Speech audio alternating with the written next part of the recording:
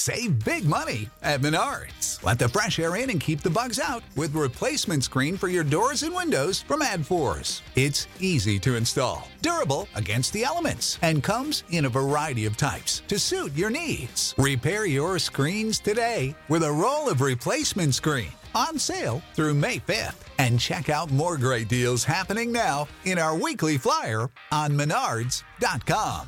Save big money at Menards.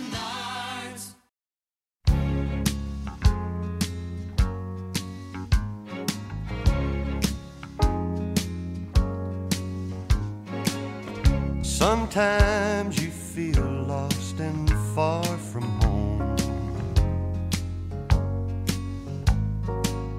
Then with just one kiss, you're a king on a throne. It can make you soar like an eagle, or it can make you feel meek as a dove. But oh, that's the thing about love.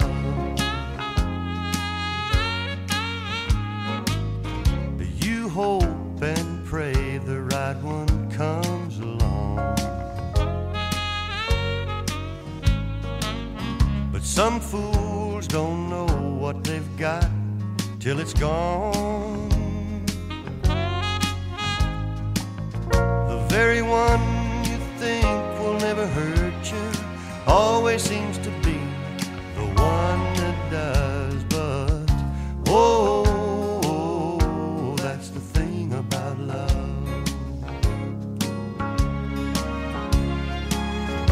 You can't have it until you give it.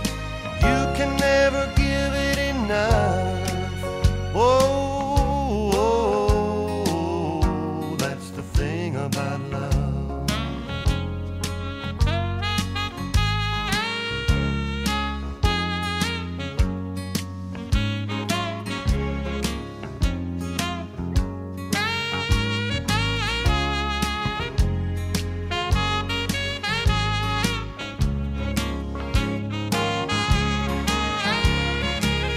No, you can't have it until you give it. You can never give it enough. So next time you're caught in a natural flow,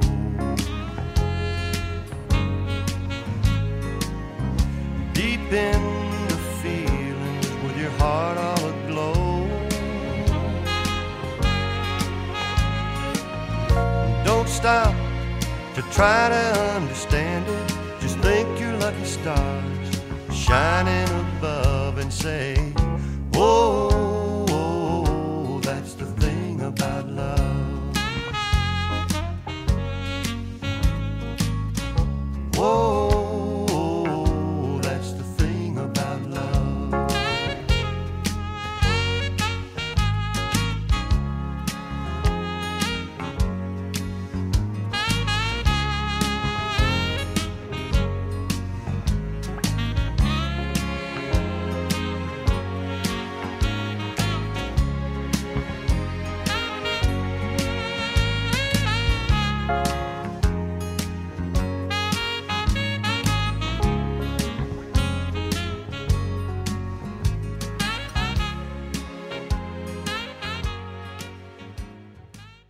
So there you had your first number one hit song. That's the Thing About Love in 1984. But let's talk about That's the Thing About Love.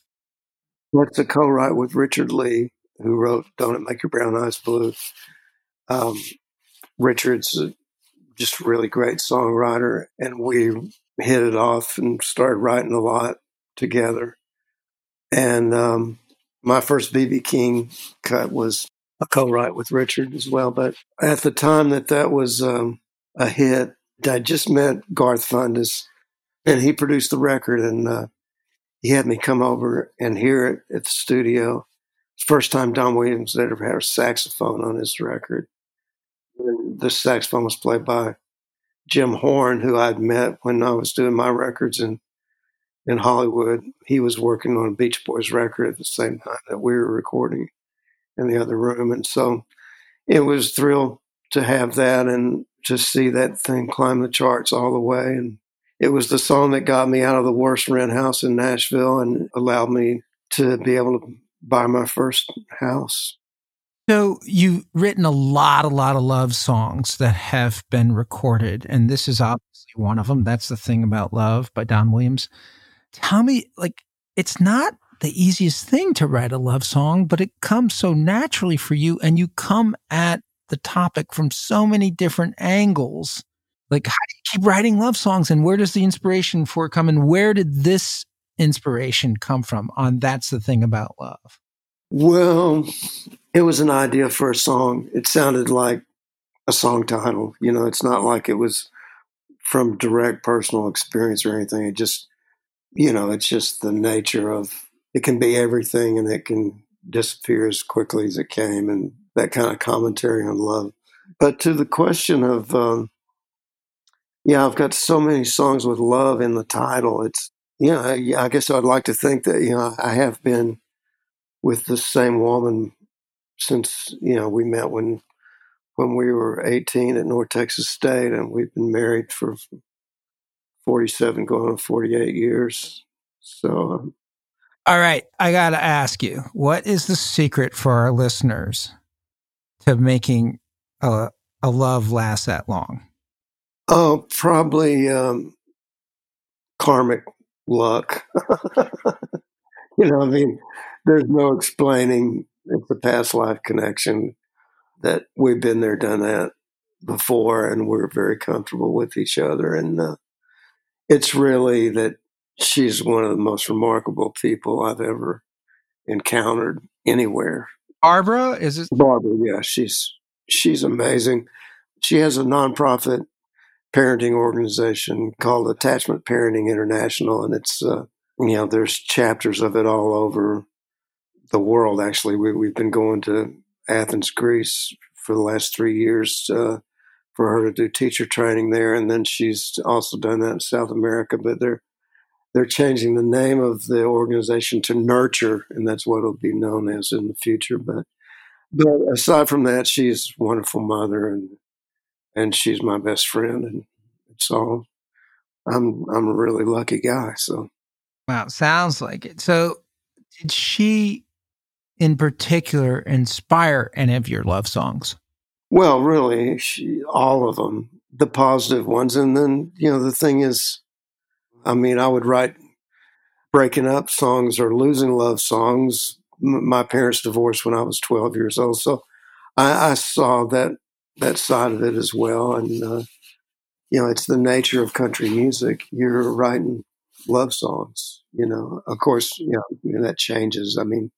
It's been beer songs here for the last 20 years, I guess. But. Right. Did you and Richard Lee sit down and say, let's write a love song today?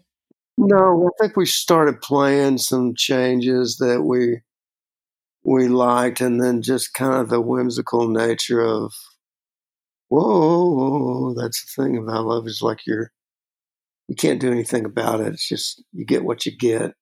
I really like this line. Well, next time you come in a natural flow, deep in the feelings with your heart all aglow. Like the first time I heard that, I was like, what's a natural flow? But that sounds cool. Yeah, I actually came up with those lines because Richard would remind me later that those were lines that I came up with. But I think he's the one that said something about your heart all aglow, because I think I thought, well, that's weird or something, But anyway, it worked, and it's a real special song for me. It's like and it was particularly great for me because I was playing with Bobby Bare at the time, and we were playing in New York City at Lone Star Cafe, and I was on the bus, and Bobby came on the bus, and he had a USA Today paper, and in the little corner of the USA Today, it had a picture of Don Williams and said, That's the Thing About Love was #1. And Bear said, we get back to Nashville, you got to help me find a guitar player because you need to stay in town and write songs all the time while you got some momentum. And oh, that was nice of him to understand. And so, we got back, and I've got Max D. Barnes' son, Max T. Barnes, in an hour's time, I could show him everything about Bear's gig. You know, if you had the Detroit City lick down, you pretty much got the gig figured out. But I love Bear, and he was very generous to do that. The Detroit City lick, that's the Yeah, you know how that goes.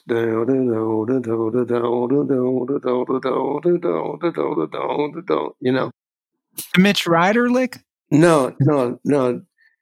Last night I went to sleep in Detroit City. I got it. And I dreamed about those cotton fields back home. You know. You had that, you could do most of Bobby's Well, repertoire. I love Bobby Perry.